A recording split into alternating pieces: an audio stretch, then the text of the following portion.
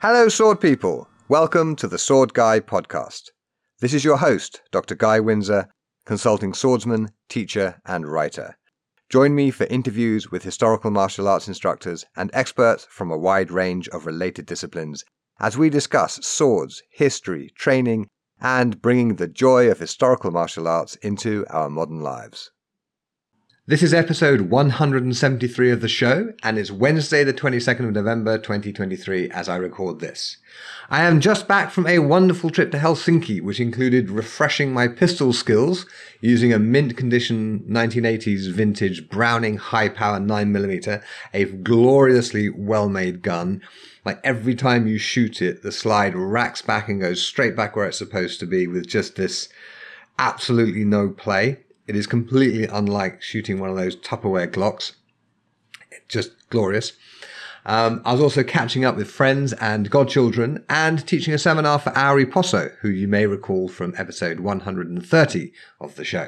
We had an excellent time. The seminar went really well. Nice to meet a bunch of new students and a couple of old ones. And thanks to Auri for organising it.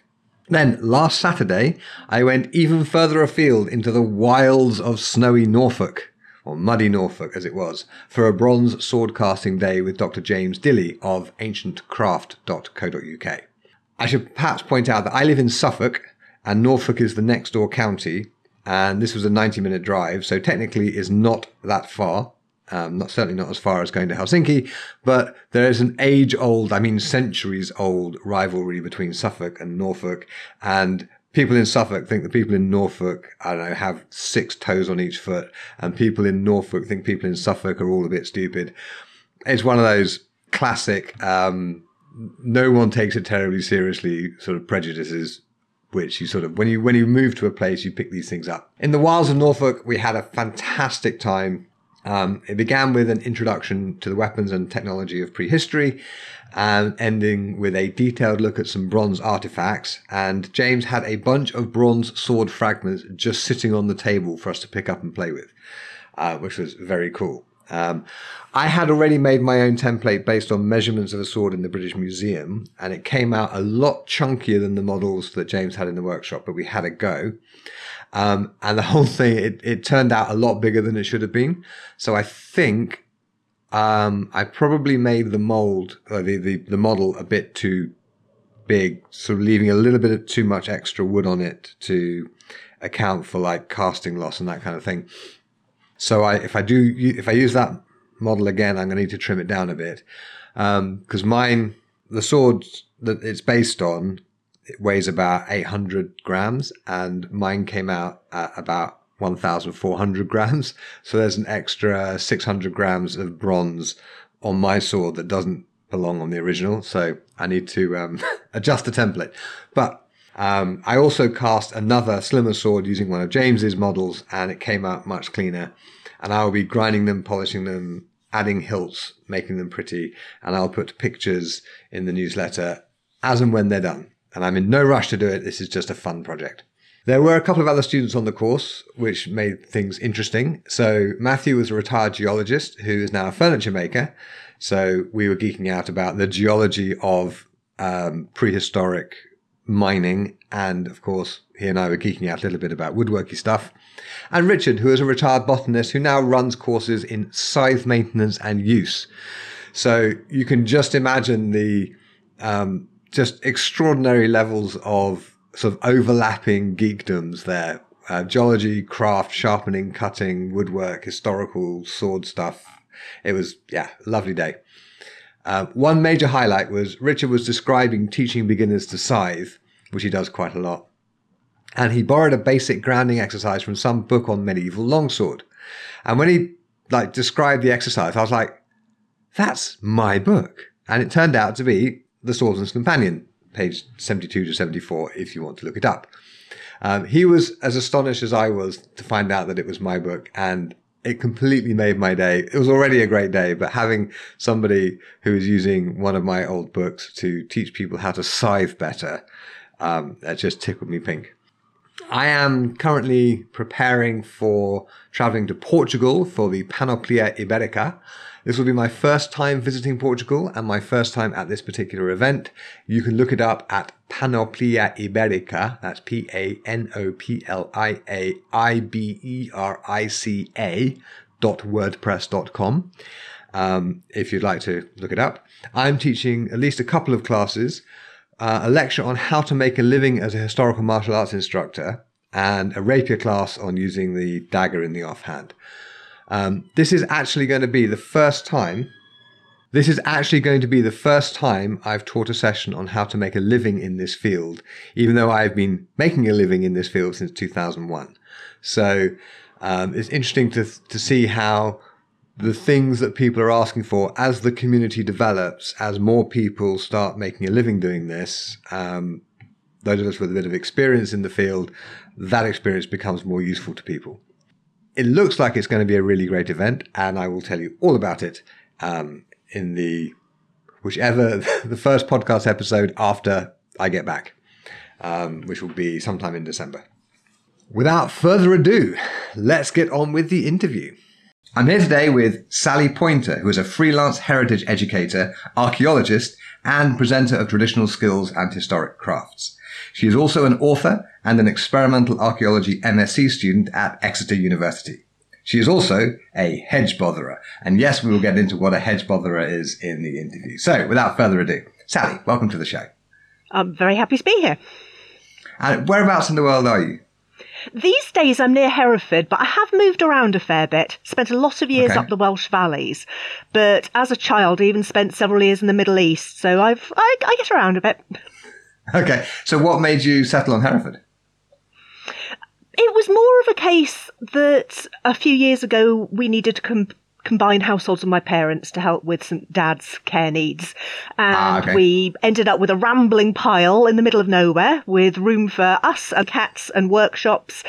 And yeah, it's great. My end is completely full of buckets of mud, half-tanned hide, stone spear points. Mum's end is tidy. The cats go to whoever thinks they're going to feed them most. Right. Fair enough. That's actually a good way to do it. So you have pots of mud. Is it special mud? Always. Isn't everybody's mud special? Well, I don't know. I mean, what's special about your mud? So I tend to accumulate things that are going to be useful for different projects. So I've got boxes that have got bits of interesting ochres in them. I've got things that are a nice grade for polishing back bits of metal. There are some that you can use for dyes. To be perfectly honest, there are some bits where I just really could have done with cleaning my boots earlier, and they're evolving new life forms all by myself. Fair enough. Okay. I've never heard of using mud to clean metal. But actually, if I think about it, you can use it like abrasive powders, which you mix with water to create a slurry. And I guess that is actually mud. It's the same thing. So jeweler's rouge is used for the very finest polishing on things is just different grades of red ochres. You can use some coarser sandstones. Well, think about polishing. Think about what's the word? Sharpening stones. Completely losing the plot there. So think about when you're working through putting edges on swords traditionally. You know, today we have amazing sharpening blocks, but you go back far enough in time and it's about finding the right piece of stone and maybe using it with a little bit of water. As soon as that starts breaking down, you're creating mud. Yeah, I suppose so. Yeah. And actually, when using a water stone, what you're supposed to do is build up a slurry on the stone, and it's the slurry that actually polishes the edge. And think about it. My granny had a housekeeper, because this is back in like the 40s and 50s. And she used to sharpen the kitchen knives on the back step. Yes, I've come across that as well. Yeah, you've got to have the right sort of back step for that. They don't make back steps the way they used to. No, the stone has to be just the right kind of fineness. Okay. So clearly you are very much into like doing stuff with your hands. How did you get into experimental archaeology in particular? It's something that I think had been coming for a long time. I spent several years as a child out in the Middle East, and what you did at the weekend was you persuaded your dad to load up a Jeep with buckets of water and things, and you drove out into the deep desert, and you either went looking for dinosaur bones, or if you were very lucky, the sands would shift. You'd see something like a prehistoric campsite, you'd see the fireplace, and around it there'd be a scatter of stone flakes where somebody had sat and made tools and then moved off. And you could pick up these arrowheads, and you could also see the waste flakes that had been left behind. And like most children, as soon as you see that sort of thing, you want to know how it works. You want to have a go. Right. And you bash rocks together and you don't get very far, or maybe you cut your finger. But you get this idea that all of these objects are made. All of these objects come from somewhere.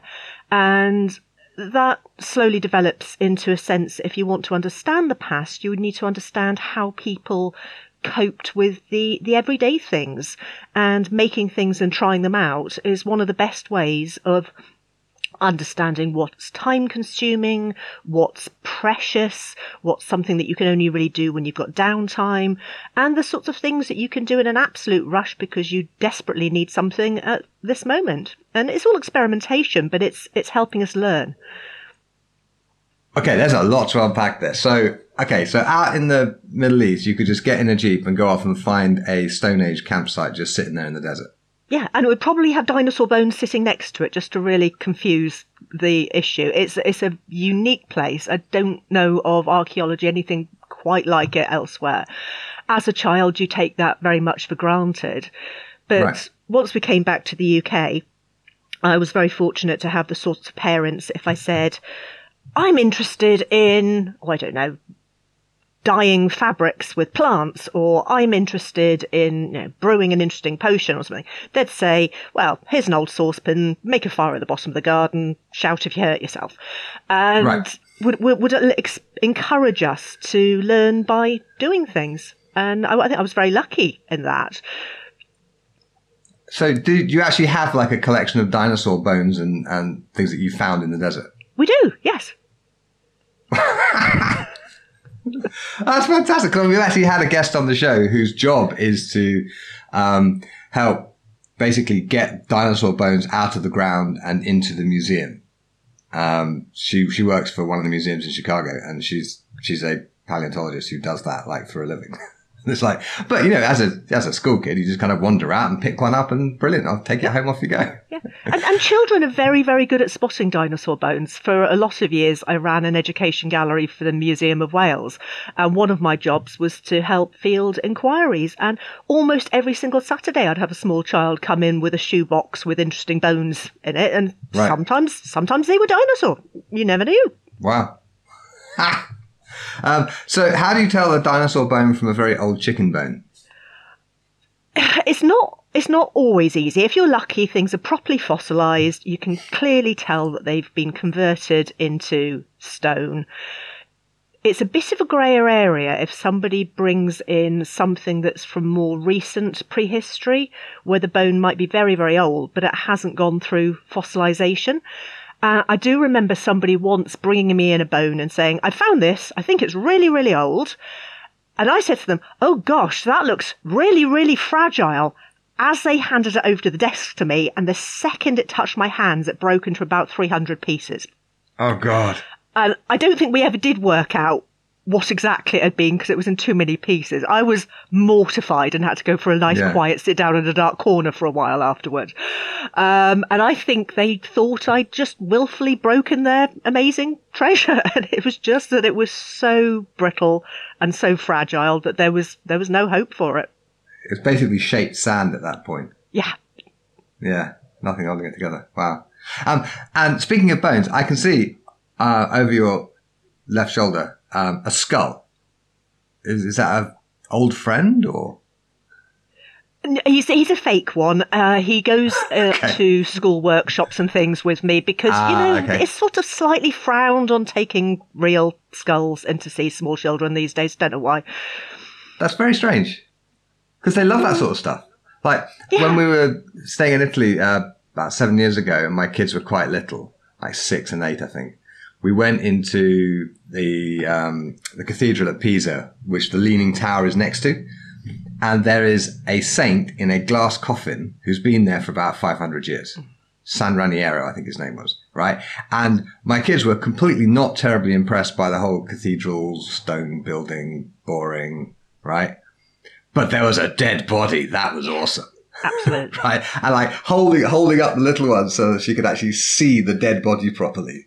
She was fascinated. And you have all those questions then about, is it real? And what does real mean? That yes, it's real, but it's not alive anymore, but it did used to be a real person. Yeah. Yeah. And we get that sort of question a lot. Like, one question I get asked an astonishing number of times when I'm carrying a sword around, is that sword real? And it's like, no, it's a figment of your imagination. What do you think it is? It's like, But I think people get very confused between the idea of, is it original, meaning is it of the period that it represents? Yeah. Or is it pretty much exactly the same thing, but we made it recently? And this is something we have a lot of with archaeology, particularly on the public interpretation side, this whole question of is it authentic, which is a terrible word because it doesn't really mean anything, or it only means something in context. But what people are generally asking is this thing you are showing me from thousands of years ago, or is it something that you made yesterday to the best of your knowledge, the same way that they made it thousands of years ago? And in itself, that's an amazing conversation to have with people. That's a good question, yeah. But I think with the sword thing, I think what most people are, because I'm not usually carrying around anything that even looks antique, right? They're all shiny, because they're relatively new. I think the question they're really asking is it sharp? But they don't quite know how to formulate it. And they're kind of okay with somebody carrying around a blunt sword, and they're not so comfortable with people carrying around a sharp sword. Although, I mean, you can murder somebody with a blunt sword quite easily. So, So, okay, I do have to ask, because after the intro, I think the average listener is probably a bit confused. What is a hedge botherer? Well, this started off as a joke an awful lot of years ago. So I have always been one of those people who takes myself off for long walks, pokes around in hedges. It's a little bit to do with foraging, but it's actually much more about, do I recognise all the species that are in the hedge? What are the birds up to? Can I spot any pixies? Is there any interesting bits of wood I can take home? And my late husband started teasing me about it. And you'll occasionally hear veterinarians referred to as dog botherers. So he said, oh, you're off out hedge bothering again. So the poor hedges, there they are, minding their own business. And there's you poking them, talking to the birds, seeing what the slugs are up to. Anytime anybody drives down the lane, they see really just the back half of you and your wellies sticking out of a hedge, wondering what's going on. So you're clearly hedge bothering. And eventually we all start being more visible on the internet, and I'd start sharing pictures of things I'd found whilst hedge bothering. And it's taken off a little bit. And there are now quite a lot of people right around the world who will refer to going out for a good poke around in the woods as hedge bothering, which I think is just brilliant. Yeah. Okay. My mind hiccuped on the interesting bits of wood to take home. Because whenever we went anywhere when I was a kid, my parents would have to negotiate me down from about 200 sticks of various degrees of excellence down to one or two that would fit in the back of the Land Rover. So, yeah. So you're still dragging interesting bits of wood home with you. Of course. And one particular use are for handles. So axes, for example. Right. If you have, say, a prehistoric axe with a handle that's from a naturally shaped piece of tree, it's got to be a really specific shape. And once you start looking for these things, you realise that they're not that easy to find. So it becomes something you'd watch for almost obsessively. You're going along the hedges in the winter, go, oh, is that the right shape? No, not quite. Oh, that's the right shape. Oh, but it's a really rubbish species. It wouldn't be very strong. Because the last thing you want to do is hit something with a bronze axe and have the wood shatter. It becomes something that you tune into and watch out for. Yeah, I was very much into traditional bow making for quite a while, and it trains you to look at trees as sort of bows in embryo. And like, yeah, okay, interesting. And yeah, I guess people who do, for example, dressmaking have the same thing. Like when they're walking around and seeing people wearing dresses, they're like, oh, that's how they did the hem on that one. Definitely. So you get this sort of, your eye just tunes into these things. And like, thinking about like how they used to build houses and how they used to build ships, there are very specific tree formations that were desirable for particular bits of the house. Like the absolute best way to have the gable, is if you have basically the crotch of a large tree upside down. Because then all the grain is going in the right directions and it's super strong and will last literally like 600 years. There's one, like a 10-minute walk from my house, there's a house that's been built that way and you can still see the timbers on the side and it's like, that grew that way. That's not just being hacked to pieces. So all the grain is going the right way. It's fantastic. And those sorts of things I absolutely love. I love watching for these things. And it's that overlap between things that grew in nature and things that people have made use of are very fundamental to an awful lot of the things I do. Yeah, and like all of the stuff that you're working with, because it's sort of pre-industrial revolution, it might be cultivated like firewood was cultivated, but it's not. It's not being produced as a raw material. It's just a raw material that's lying around, which is Firewood's an interesting one though. Something that I hadn't thought about a lot until fairly recently was just how critical firewood management is, even back into fairly distant prehistory. One of the reasons why we stay mobile hunter-gatherers for such a long time is that if you stay in one place, you use up all the firewood really quickly. It's not just about game resources or forageable plants. It's about wood, particularly if you're in the colder parts of prehistory. So there's quite strong evidence that even Mesolithic groups are not necessarily coppicing and things, but they are actively managing firewood resources. They use up all the dead wood in an area, open out clearings. That allows new grass, which brings in animals for a while, so the hunting's great. But after a little while, new growth starts coming back in. You've used up all the dead firewood. Time to move on to a new area, start the cycle again. Might take a generation to come back round to that spot. And that's idea that we're altering our landscape from incredibly early dates within what we today think of as being a very basic lifestyle just blew my mind. There's this sort of idea that basically Stone Age people were rather stupid sitting on a log bashing rocks together, right? And it's we have like expressions like being a caveman. And when you look at some of the artifacts they've created, like beads, for example, stitched to that were almost certainly stitched to some piece of clothing that's now disappeared, but you can see the beads in the pattern when you find the grave. It's like, this is not a culture that had no spare time. Yeah. Because they were all the time just running after, I don't know, woolly mammoths or whatever. Right? They have this really sophisticated kind of material culture, given the infancy of technology at the time. They have really simple tools, but that I'm thinking of that absolute breakthrough where they figured out that this kind of clay pot thing with holes in it wasn't a cheese strainer. You turn it upside down and you put bits of wooden stuff in the bottom of it. And you've got a Bunsen burner, so they could solder stuff. Right, and that's like, I don't know how many thousands of years ago. So one of the things I think? Sorry, I was going to say that one of the things I think is really interesting to remember is that certainly within the last 50, 100,000 years, we are biologically the same people as them. Yeah. Physically, anything you or I could do, in theory, they could do. Anything they could do, physically, we can do. However, we are not culturally the same. No. We would seriously struggle to understand the world that they inhabit and the way they think about things. they, I'm sure, would be completely baffled by the way we approach life.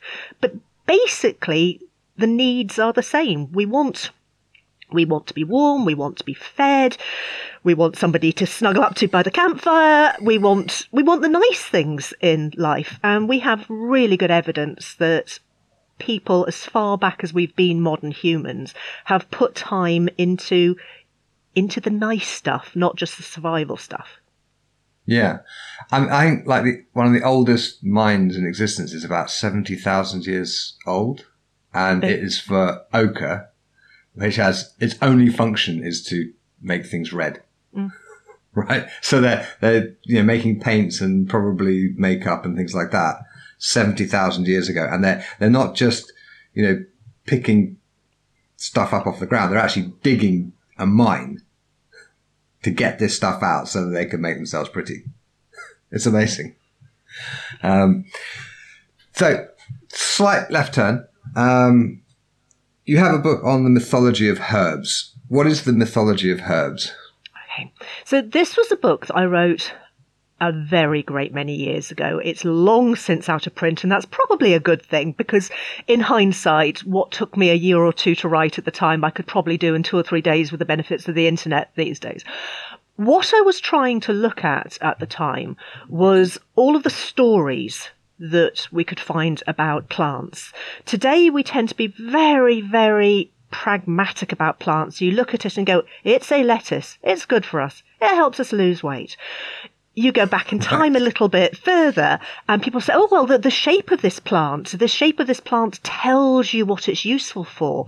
Or if you pick this plant on a particular saint's day or under a certain phase of the moon, it's going to have different associations.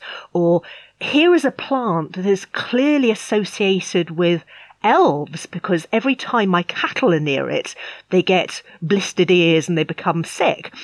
And these are stories that tell us about how people view the world and how they make sense of medicinal properties or psychosomatic properties, or just the way that biodiversity works in the days before we had formal science. And it's about stories, and they're stories that connect people to plants and the natural world, but they tell us about how people's brains tick. This idea about the doctrine of signatures. So you've probably come across this with the sword play thing, that there's a number of plants that, because they have slightly toothed edges and happen to be good for staunching wounds, well, they're clearly battlefield herbs, and the shape tells you that.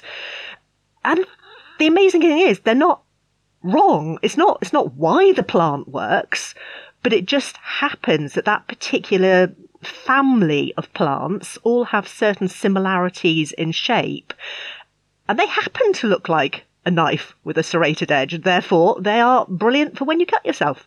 The logic is bonkers, but it still works. Any plans to update the book and reissue it? Because it does sound interesting. I might at some point. It does need an overhaul. So it was written a very great many years ago. I could certainly do better with it. And I've got a lot more stories to tell now, because I keep finding out things about plants and how people interact with them. So yes, I'll put it on the list. Excellent. Good. Okay. I'm sure the listeners will be thrilled, because I actually do this quite a lot. Like, guests come on and they have like an interesting product, and I'm like, you really should make a book out of that, because people want to read that book. And occasionally, the guest comes back on the show 1 or 2 years later to plug the new book. So just a little hint there, a little hint. Okay, so you have this YouTube channel where you're basically explaining how to make textiles out of nettles, making pasta out of acorn flour, and like a million other things. But I did notice when I was going through them that you don't seem to have an awful lot on weapons. Well, I might not have anything specifically on weapons, but I think it does all tie in there. Because if you want to understand why people defend themselves, go out to hunt, go out to basically be really, really horrible to other human beings, you've got to understand what it is in day-to-day life that's important to them. And when you start understanding the efforts that people go to make their clothes nice, to eat interesting food, to gather resources and store them and process them, then you've got a bit more of an understanding about just why people are prepared to go to the lengths that they go to with weapons to either defend them or nab them off somebody else. So I would argue that to a point that does come into it, even though I may not talk about it specifically. But there are also other areas that probably do have overlap. So I did a video not too long ago, and it was only a very, very short one, on different ways of putting string together. So we were looking at plies and how they go together. But look at bowstrings. You can make a 2-ply piece of cordage, and yes, it'll work as a bowstring. We have archaeological examples that probably are bowstrings that are made in 2-ply. But if a bowstring goes ping on you, it does it very instantly, and at the very least you've spoilt your shot, but in the worst case scenario, it flicks you in the nose or knocks your eye out or whatever, does something really, really horrible to you. Yeah, it can break the bow too. It can. If you make your bowstring out of 3 plies of cordage put together carefully, you've got a couple of different things happening. If one strand breaks, you've got 2 more to take the strain. You'll probably be able to finish that shot before it all goes horribly pear-shaped on you. But also, 3 plies will distribute the kinetic energy that's stored in the bow much more efficiently down the string, which gives you more control over your shot. Is going to be a better bow for having a decent piece of string on it. So it all comes down to string. String is very important stuff. Well, very true. And yes, there is a plausible connection between general string making and bow making string in particular, or bowstrings in particular. Have you come across the work of Tim Baker, who is a bow maker in the United States? I know the name. I don't think I've looked in any detail. In one of the earlier volumes of the Traditional Bowyer's Bible, he has an article on string making. Right, which is absolutely fascinating. He also has an article on making a Stone Age bow, where they did it all with stone technology. They took down the tree with stone hand axes, and they split it using and shaped it and everything using stone tools, and produced this really nice bow really quickly. That was certainly heavy enough to take down a deer, no problem. So I don't know, maybe you should have a look at them, because the way that they're constructing the bowstrings is they're trying to minimize the springiness of it. Mm-hmm. So you want it to be as twisted as little as possible, because you're not trying to make a spring, you're trying to make basically a bar. But if you don't twist it, the fibers don't stick together, so it'll unravel. So you have to have you make your threads with minimal twists, and then you do the counter twists for the plies with minimal twists, and then you put the plies together with minimal twists, but you end up with this string that is it's really carefully built to have very specific properties. Which that's fascinating. I love that sort of thing. I will definitely follow up on that. Yeah, well, I'll make a note to send you a reminder about. I'll look it up specifically and send you the exact details, because it's a fascinating thing.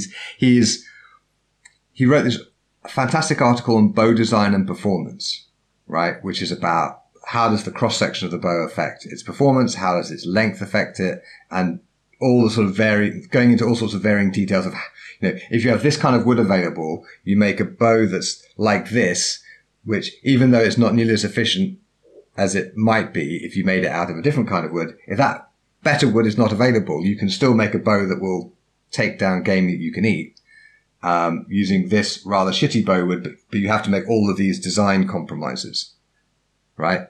And he made 600 bows to produce that article.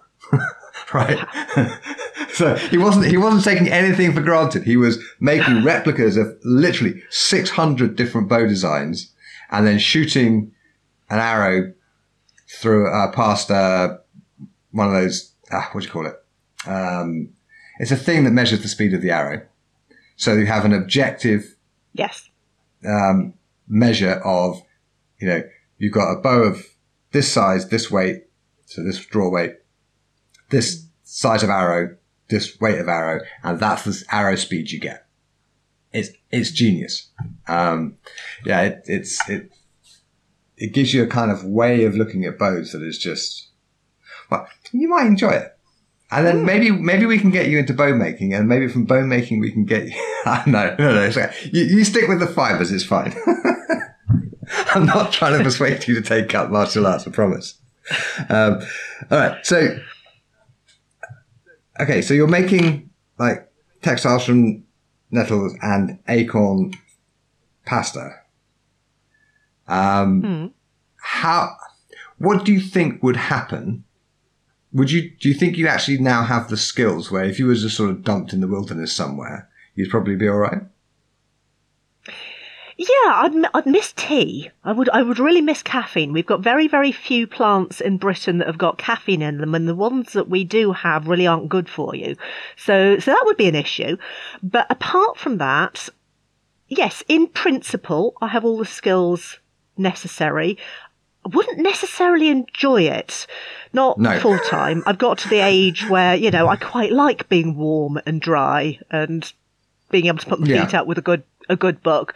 But yeah, in principle, I could clothe myself from scratch. It would take a while. None of these things are quick. I certainly don't know everything about what's forageable or huntable in the British countryside, but I know enough that in the short term I wouldn't starve. I think these days, actually, you would struggle to live entirely off the land in Britain. I know there have been experiments done fairly recently where people have tried for a month at a time, and unless you have access to good hunting, it's really, really difficult. We just can't get enough protein and fats.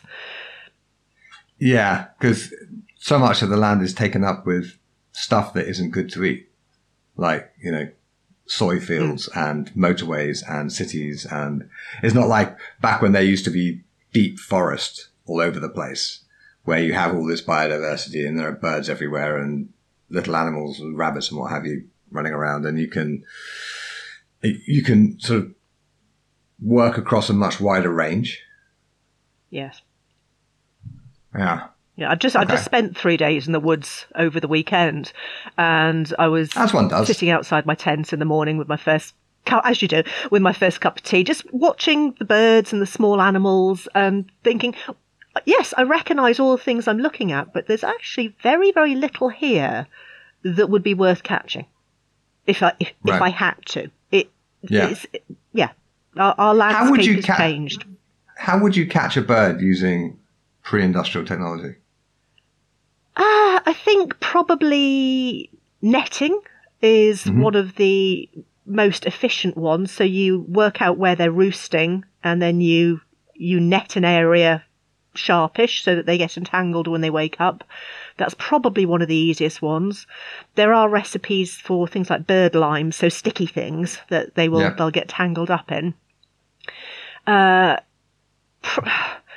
Probably with the resources that I would have available, netting is going to be the most efficient way of doing it.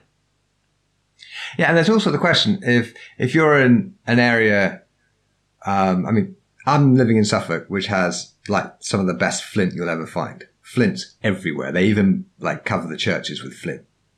But if you're in a part of Britain where flint ain't available, you're going to be struggling to make sharp tools, I think. Flint does appear everywhere you get people because people carry it. Exactly. We've got, we have trade in flint from incredibly early dates. And there are other rocks that will do the trick. So in areas that genuinely don't have access to flint, people are very ingenious about the types of stone that they use. But it is completely remarkable that you can go to areas of Britain, for example, that have no native flint, and on archaeological excavations you will still find flint tools because people have made it happen. Them. Yeah, I mean, I read somewhere there's like traceable long distance trade in stone going back like 100,000 years. Mm. Yeah. Because, yeah, we do like to think that we invented everything last week, don't we? But okay, so you also have a apparently from the work that you've done, a deep interest in perfumes and cosmetics. What is the main difference between the historical cosmetics and the modern industry? And by historical, let's say pre-white lead. Well, I should probably start by saying I'm the least likely person to have an interest in this, because anyone who's ever met me in person knows I am the scruffiest individual you will ever meet. But this all came about because donkey's years ago, I worked for a year or two at Warwick Castle. And we got vast numbers of visitors, vast. I've never worked anywhere quite like it for volume. And you would have some of the same conversations over and over and over and over again. And one that came up all the time were visitors saying, well, I like the idea of the Middle Ages, but I wouldn't want to live here because I would miss my shower gel, deodorant, mascara, whatever it was that they were interested in. And I had so many conversations with people that went along the lines of, well, okay, maybe they didn't have mascara in a tube the way we do today, and maybe we didn't have shower gels and jars.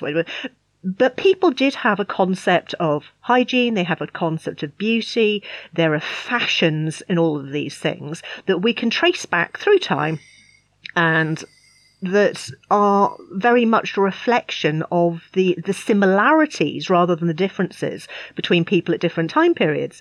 And I thought to myself, well, I could probably write a little pamphlet about this, a 12-page penny dreadful that I could print on my computer, sell at events for some beer money. Well, several years and 70,000 odd words later, it came out as a glossy hardback with lots of experiments. And as you do, that's the way these things happen. That's how most books get done. It is. What fascinated me throughout it is that, yes, there are periods when things change, and yes, there are trends, but there are actually more similarities than there are differences. So I could look back at the very, very oldest cosmetics that we have any evidence for at all. And in fact, you alluded to them earlier. We have prehistoric mining for ochre. There are actually Neanderthal finds of very, very small shells with blended ochres in quantities that don't imply things like wall painting. These are small amounts, You're talking eyeshadow pot. You're talking about a compact. Yeah, a compact. And like my wife has in her purse. Yeah, exactly. And they are interpreted as for bodily adornment. It may not be makeup, it might be wall paint, but this is small quantities where somebody has blended the pigments specifically to give us a set shade. Now, fast forward to today, I could walk into any beauty counter on the high street, look at the ingredients in the blushes and the lipsticks, and one of the top ingredients is going to be ochre. Right. We're still using that. 50, 70,000 years on, some things have not changed. The way we apply it might have done, but the fact that we're doing it hasn't. And for almost every period in time, we can see that within the standards of the day, people generally like to be clean. There are some periods where, of course, people aren't hopping into a bath or a shower every day and laundry's a bit trickier. But all the evidence is fundamentally, as a species, we would rather be cleaner than dirtier. We have concepts of beauty, some of which are probably universal regardless of cultural differences. So, for example, we know that the human eye sees red very clearly and responds to that. So all the fashions where you might add extra red to cheeks or lips to make yourself what we consider today to be more attractive, it's extremely likely that our prehistoric ancestors would have not dissimilar responses. They might see it slightly differently because of culture, but fundamentally they're going to respond to the same things. So yes, there are differences. There's the whole white lead thing that you mentioned, but these things go on for a very long time. I mean, we think of white lead as being a particularly sort of Tudor and 18th century thing. But actually, if you look back a tiny bit earlier in history, the Romans are using it. And not only that, the Romans know perfectly well it's not good for you. There's a Roman writer on architecture who I think is called Propertius, but I wouldn't absolutely swear to that. And he says something along the lines of, why are we making water pipes out of lead? Don't you see what white lead does to women's faces? Surely this isn't good for us. They know that this stuff's not good for us. At least some of them knew. Doing it. Yeah, some of them knew. but it is quite a common human thing that a whole bunch of people are doing something really stupid and a few people are saying, actually, that's a bad idea, and they just get ignored. It happens all the time. But having worn white lead on my own face experimentally, you actually stuck it on your face. I have. Yes, I've made lead from scratch, where you hammer out a sheet of lead into a thin roll, and you put it in a jar with a bit of vinegar, and then traditionally what you're supposed to do is bury the jar in a manure heap. Well, I didn't have a manure heap, so it sat on the kitchen windowsill for a while until it grows a white crust, and then you powder it up. That's your white lead. And I have worn it as makeup briefly, but I totally get why it works, because it completely covers up any little blemishes with a very tiny amount. It's not this clown white that people think it is. Very tiny bit just blurs everything really, really nicely. And as a redhead, I do tend into a strawberry the second anybody says anything rude to me. So, covers up all the blushes, covers up all the freckles. It's a metallic pigment, so it doesn't sweat off easily. So there you are. You go out partying under all that candlelight, and your makeup's still in place at the end of the evening. It works. I can see why they liked it. It's just shame it's going to kill you with time. Yeah, and okay, so it's the best concealer ever. It is. It just kills you. How much is a safe dose? Wearing it once or twice is no problem at all. Lead actually crosses the fat barrier into your system relatively slowly. So as long as you're not ingesting it, wearing it a couple of times, particularly over a fatty foundation layer, you're not going to do yourself any serious harm. The difficulties are cumulative. If you wear it every day, tiny amounts are getting into your system. We metabolize lead very slowly. If anybody ever gets lead poisoning these days, it takes months for it to clear their system. Yeah. So it's those little tiny additions. And it does some quite cruel things, because in the short term, it will start drying your skin, so you end up needing to use more of the lead to get the same effect because your skin gets dry. Then it will start doing things like making your gums blacken and recede from your teeth, and it'll make your breath start to stink. So you need more makeup and more potions to cover that up. Oh God, yeah. Okay. Then it'll start giving you slight delusions, or it'll affect your fertility. Now this is a big problem, because a lot of the women who wore lead fashionably are women who have been married into particular families for their ability to produce sons, heirs, spares, and all the rest of it. So you knock on into your fertility, and you're no longer the prize wife that you were intended to be. And eventually it makes you very confused and makes you irrational.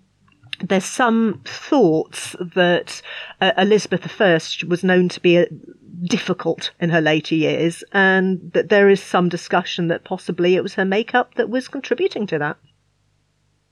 Wow. Yeah, I'm familiar with the sort of the damage profile you get from heavy metal poisoning generally.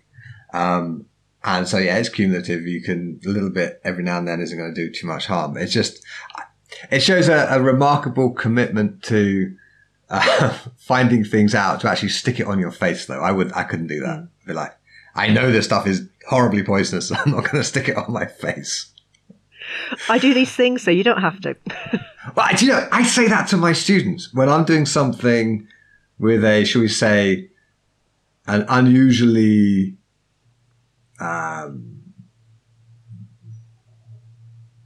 what's the word? Not foolhardy. An unusually bold risk profile. Let's call it that, right? I'm like, okay, I need to do the experiment because I need to know for sure. And when I've done the experiment, I can then teach this with a degree of certainty. But there's absolutely no need for the students to do the experiment because it's fucking dangerous. Mm. Okay. Well, kudos to you for your commitment to, to historical knowledge. Yes, I'll just slather poison on my face. It'll be fine. Okay. Now, one thing I've come across a lot at events particularly, and you've had a lot more contact with the public and this sort of thing than I have, is some really astonishingly stupid comments. One particular favourite, a friend of mine who's a blacksmith, was making nails at a English Civil War event. So, if you have the blacksmith stand, you don't want to be doing difficult blacksmith stuff. You just bash out nails because it's an easy thing to do that looks like proper blacksmithing, which it is. But it's, the crowd being there doesn't get in the way. And one tourist sort of says, "Oh, I see you're making nails. That's great." But of course, you and I both know we didn't have nails in the 17th century. To which the blacksmith replies, "No, that's why Jesus fell off the cross." Oh, dear. Oh, God. Which, he was provoked. So, do any incidents spring to mind of that sort of like what are the misconceptions that you just wish didn't exist? But a lot of it is that we aren't taught history very logically at school. Okay. So an awful lot of people have a very, very poor idea of how things progress and how things change. So they might have done the Vikings or they might have done the Tudors, but very few schools teach this idea of chronology as being very, very gradual, and that you don't wake up one day and it's suddenly the age of enlightenment. It takes a very long time to get to these things, and that every discovery is based on ways of doing the same thing before that. I mean, there's the occasional completely amazing thing like the introduction of electric light or something, but almost everything else, you don't suddenly wake up one day with metal spears as a new concept. Those have come from a very long tradition of using stone and bone and antler tipped spears. Right.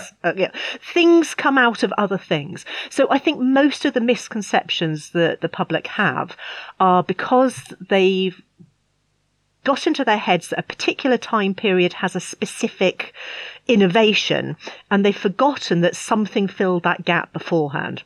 Right. And sometimes you're right, though, that they're daft. I can remember standing with a friend at an event once, and everyone was admiring her beautiful new baby. It was all lovely and decked out in appropriate costume. And a member of the public sauntered past and said, "Tut tut, they're letting the side down because we all know they didn't have babies back then." And we would like to think they were joking. Well, a friend of mine called Liz, who is well endowed in the chess department, was feeding her baby in the time-honoured mammalian fashion, right? When somebody asked her, "So what did babies eat in the 17th century?" It's like, okay, boobs are not a new invention. But then sometimes, a question comes out and it makes you think about things in a different way. Like that sort of coming at it from no knowledge at all. They sometimes come out with questions which are actually quite profound. Actually, I didn't really think about that. And I should. And that's what I really love about working with the public, particularly mixed age groups. If you get a family that's got really small children and grannies in tow and things. Yeah. And the questions they ask might be relatively straightforward in terms of there's probably an answer to it. But sometimes the way they ask them does make you think, you know what, I have never thought about that. I've always followed a certain logic and understanding how we got to a particular object or a technique or a reason for doing things. And then somebody comes in with a very straightforward question from a totally different perspective, and that's how we learn. That's how, as academics, we keep on our toes and remember that actually our viewpoint is only one viewpoint amongst many. And just because it might currently represent what most academics agree with doesn't mean that there aren't other ways of looking at things. And family engagement is perfect for that. Yeah, it's great, particularly like the really little ones. They come out with the most extraordinary things. Like, I mean, one kid, we were like letting the children play with the swords, and this child was so small and was holding a very broad-bladed, single-handed sword, which for them was like this enormous two-handed thing, right? And it was so wide that they could pretty much hide behind the width of the blade. And so they got it into their head that they used the flat of the blade as a shield. It's like, literally, so somebody tries to stab you and you just stop it with the flat of your blade like that. Because when it's like... We see superheroes do that, don't we? Well, we do, yeah. Yeah. And it's like, actually, maybe it's not a practical thing, but I would just never have thought to even think about that. Yeah. But this little tiny kid's like, oh, you could use it like this, you could use it like that, and you gotta think where if a small child in the 20th century, it was the 20th century when this happened, comes up with this, you can bet that little children way back when were coming up with similarly weird ideas that might actually spark other things. Okay, speaking of ideas, what is the best idea you haven't acted on yet? Oh gosh. Let's have a silly one. Okay, I'm a great believer in lists. I'm a great believer in convincing myself that I will be efficient if I write a list and I will say, I'm going to spend an hour doing this and then an hour doing that and then I've got 3 hours doing something else. Yeah. It doesn't work at all. No, I know. Okay, not so for me either. Many years ago, I got it into my head that there was not enough hours in the day. So what I was going to do was I was going to get an old-fashioned clock. I was going to repaint the dial to show 13 divisions, not 12, and I was going to lose the minute hand, so that to my eye, there would be 13 hours in the day. Apply my list, and I would immediately get a lot more done. I haven't tried. That's genius. That is absolutely genius. That's basically the Pomelo method, but on steroids. It is. The Pomelo thing where you have that 20-minute timer or something. That's not my thing at all. No. But the way I do this, right, I have a whiteboard, right, and anything I absolutely need to do goes on the whiteboard. And the less I want to do it, the bigger it gets written. So like papers to accountant, meaning sorting through all sorts of accountancy shit and then, right, that gets written like huge, right? So there isn't much room on the board to write other things. And I really want to get that space clear. And the only way I can get that space clear is by doing the thing. So I do the thing and then I get to wipe it off the board and I have this clear space. I might try that. I find it very helpful. Yeah, that sounds a really good way of doing things. But I've had a thought for your clock idea. I'm a bit of a watch nerd, and my current favorite watch is this thing here, which is, it has, I don't know if you can see it, but it's got, the hour hand, the minute hand, the second hand, but it also has a GMT hand, which goes once around the dial in 24 hours. Right? And so when you're traveling, you can look at the watch and you can set the GMT hand to, for example, home time, which stays the same as you're moving around. And then you set the normal hands to local time. And it's also got a bezel around the side so you can have your GMT hand. Like, let's say you have GMT at home and you have like -5 because you're going to the East Coast. So you can just twizzle the bezel round and it will tell you by looking at the GMT hand what time it is in New York, for instance. Right. It's great. I love this sort of stuff.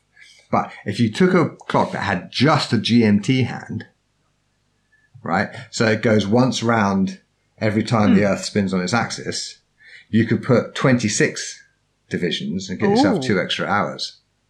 Wow. Yes. Yeah. And that way it's you can see the whole day. You don't have to like think about it. It has to go around twice. It could just be the whole day. Which I think that would help too. Because you're going to get the extra 2 hours. No? Not just don't schedule podcast interviews using that clock because other people are not aware of the real time. Okay, so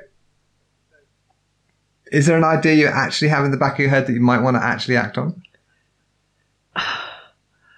I've always got lots of ideas, but mostly they're just about things I want to explore, things I want to try out, things that I want to make from scratch. None of them at any given moment are very exciting until they start happening. So, yeah, there's always things going on. It's why I'm never tidy at home. There's always too many projects in progress. Yeah, my study goes through periods of tidiness. Like when I get to an end of a project, I tend to tidy up. And then the next project comes in and just makes it messy again. And then when that's done, it gets tidied up. And my workshop's the same. It's like at the moment, it has I've made a model of a Bronze Age sword, which I'm going to one of James Dilley's workshops to cast in bronze in November. And I asked him whether I could make my own model. So it's like my own design sort of thing. Yeah. Based on a British Museum original. And so at the moment, the bench is clean and there's just this wooden sword sitting on it because the project is done. But now, of course, this afternoon, I'm going to go in and I'm just going to make another one and probably another one and another one. Because once you've done one, you kind of like, well, actually, I could tweak it like this and I can make it like that and adjust it. And, have you done much bronze casting? A little bit, yeah. Any tips? I think mould preparation is key. If the mould isn't good, the casting won't be good. If you can get your mould absolutely right, you're going to have far less cleaning up to do at the end. So the more time and effort you put into getting the model right, getting the mould right, the actual pouring bit is a function of having enough metal that's hot enough and pouring it steadily. That's all over in moments. The time you put into getting the mould right is going to really pay off. Okay. That makes sense. Like, it's all in the preparation. Okay. Huh. All right. So, my last question, and I asked variations on this question to most of my guests. Somebody gives you £1 million or whatever to spend improving experimental archaeology worldwide, or any aspect of that, including, for example, teaching the public or whatever. How would you spend it? Okay. Well, the thing to remember about experimental archaeology is that it attracts a really wide cross-section of people. Yes, there are academics doing it, but there are an awful lot more people who have really good craft skills or have come out of the reenactment community or have come out of the bushcraft community or have come out of traditional skills. And for experimental archaeology to have academic relevance, it has to be tied into the wider body of research. If you just play around with making a spear for your own benefit, that's experiential. That's about experiences. It's about building your own knowledge.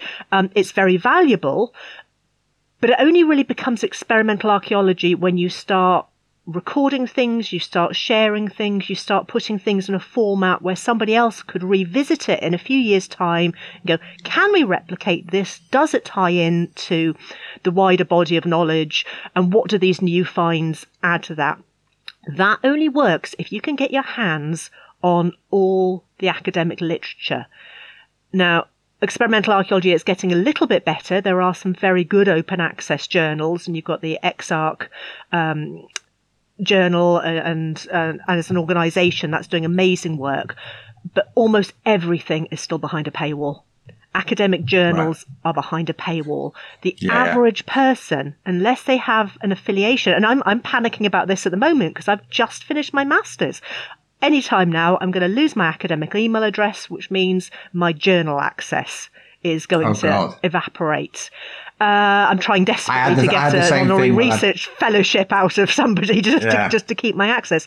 So I would put that money into finding ways of making journal access at the very least affordable, if not completely affordable for everybody, because it's ridiculous in this day and age, with information being so widely available on a global scale, that you physically cannot get at some of the experiments, the site reports, the write-ups, the thinking, if you don't either pay for access or be associated with a formal academic institution.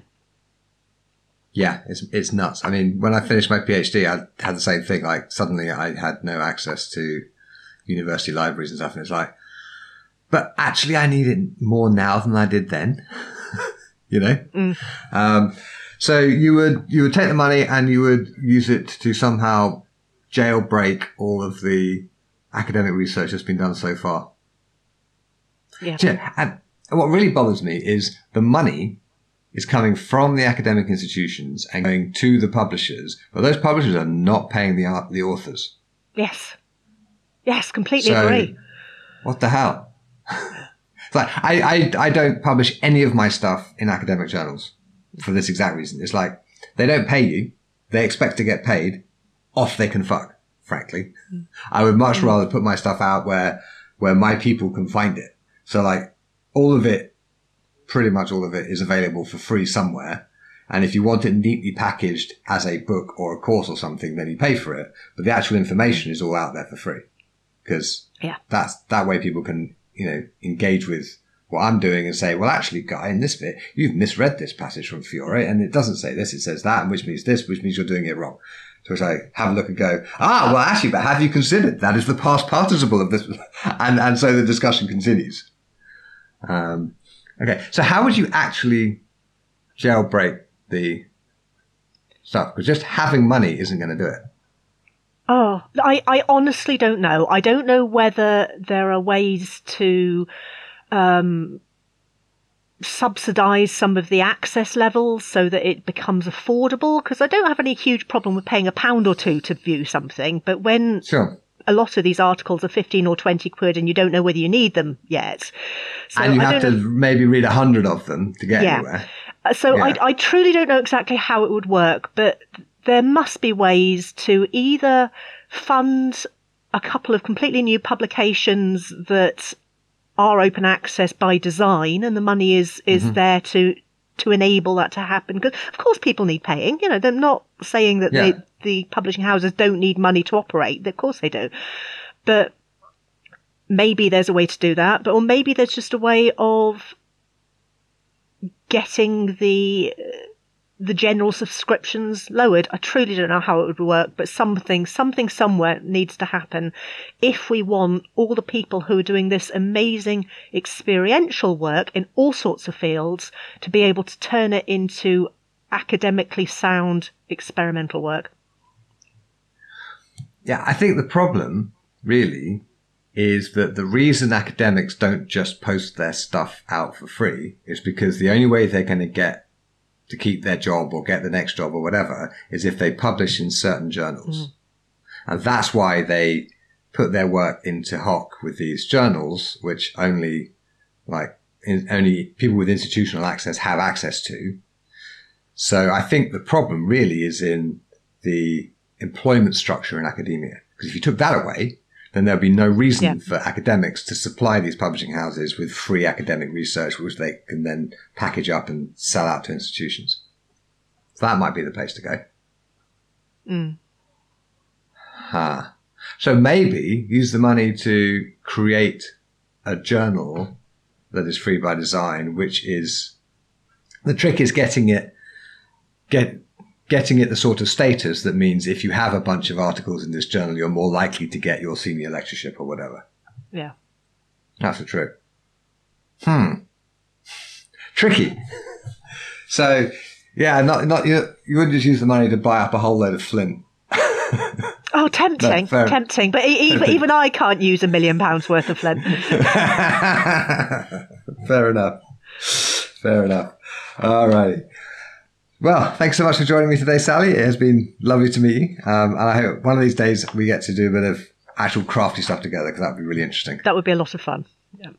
Thanks for listening. I hope you enjoyed my conversation with Sally, as how could you not? You can find the episode show notes at swordschool.com/podcast, where you'll find transcriptions, photos, videos, and links for this episode. While you are there, you can sign up for my mailing list, as you jolly well should, and I'll send you a free copy of my Sword Person's Care package. This includes 4 ebooks and access to several of my online courses.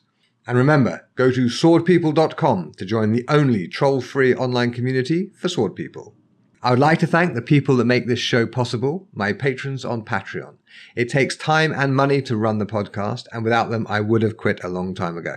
You can join us at patreon.com/theswordguy for behind-the-scenes content, to suggest future guests, and priority access to my inbox.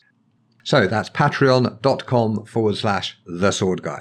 I'd also like to thank Andrew Lawrence King for the Baroque harp accents that adorn the show, originally recorded for my Paradoxes of Defense audiobook project. Join me next time when I'll be talking to David Wagenfeld, who is a fencing coach, creator of the On Guard model for teaching fencing in schools, and the co-founder of Table Mountain Fencing and HEMA in Fishhook, South Africa.